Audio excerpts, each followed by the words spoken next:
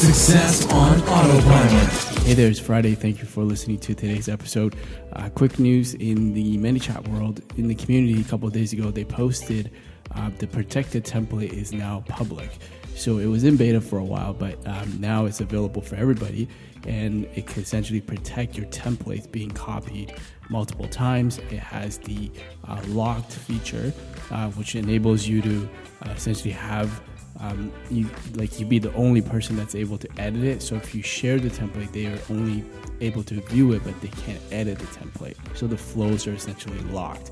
And the last one is the remote control feature, and this one is super useful if you're if you want to actually disable the template.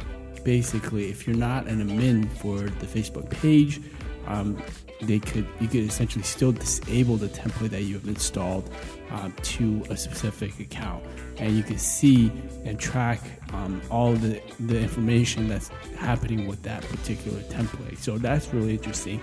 Haven't tested that yet, so if you've used it, let me know what you think. I'd love to hear your feedback on that one as well. So thank you for listening. Just want to share that with you guys. I'll speak to you tomorrow. AboutEmployee.com/briefing.